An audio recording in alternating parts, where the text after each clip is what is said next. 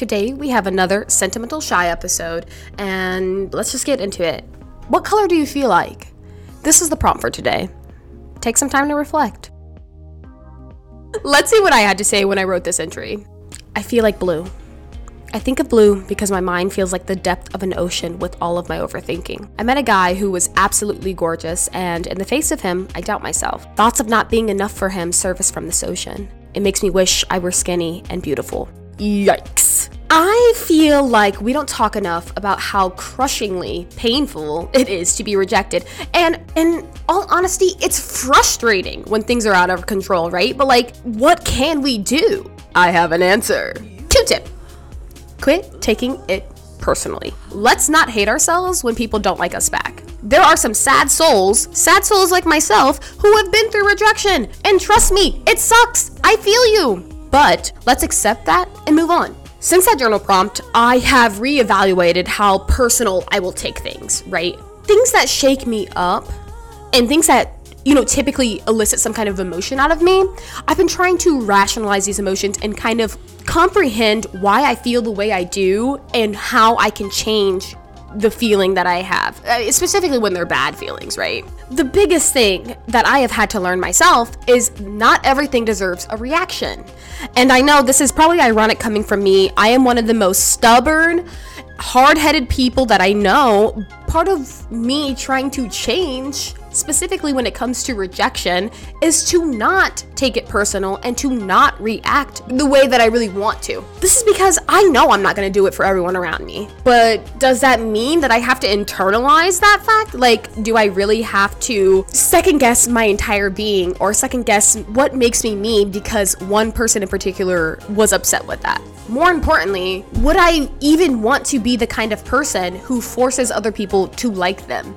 I'm not gonna force anyone to like me, but that doesn't mean that I have to react to the things that they do say about me or how they feel about me, because I'm me, and some things just happen, and when they happen, we can't change them. We can go forward. We can choose how we'll heal ourselves, lick our wounds, and recover.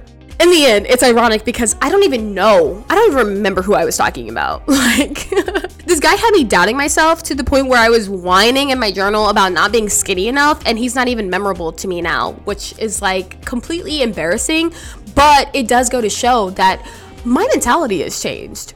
In the past, I've had severe body issues with my, just how I looked, but to craft my appearance and just craft who I am, organically, that's what is memorable. That's what's important to me. Like, that's what gets me going. I've had to realize that it's okay to feel disappointed, but that doesn't mean that you're the problem, right? Like, okay, of course, there are some instances where you are the problem, right? Like, people who are deliberately and intentionally rude, and they say things that are out of pocket all the time, and they react really poorly when things don't go their way. Yeah, you're definitely problematic, but when we do feel disappointed, it's okay. Like, it's fine. Like, feeling disappointed is normal, and it's a part of life. Like, the more you get rejected, the more I feel like rejection becomes less sensitive to you, right? Like, it's like, oh, okay, they said no. Like, I'm not, like, okay, I'll move on.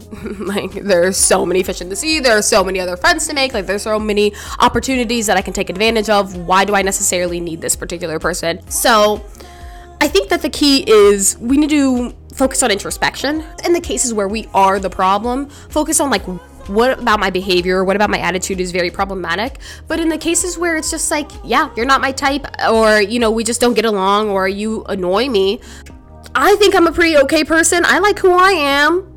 Boom. Q-tip. Quit taking it personally.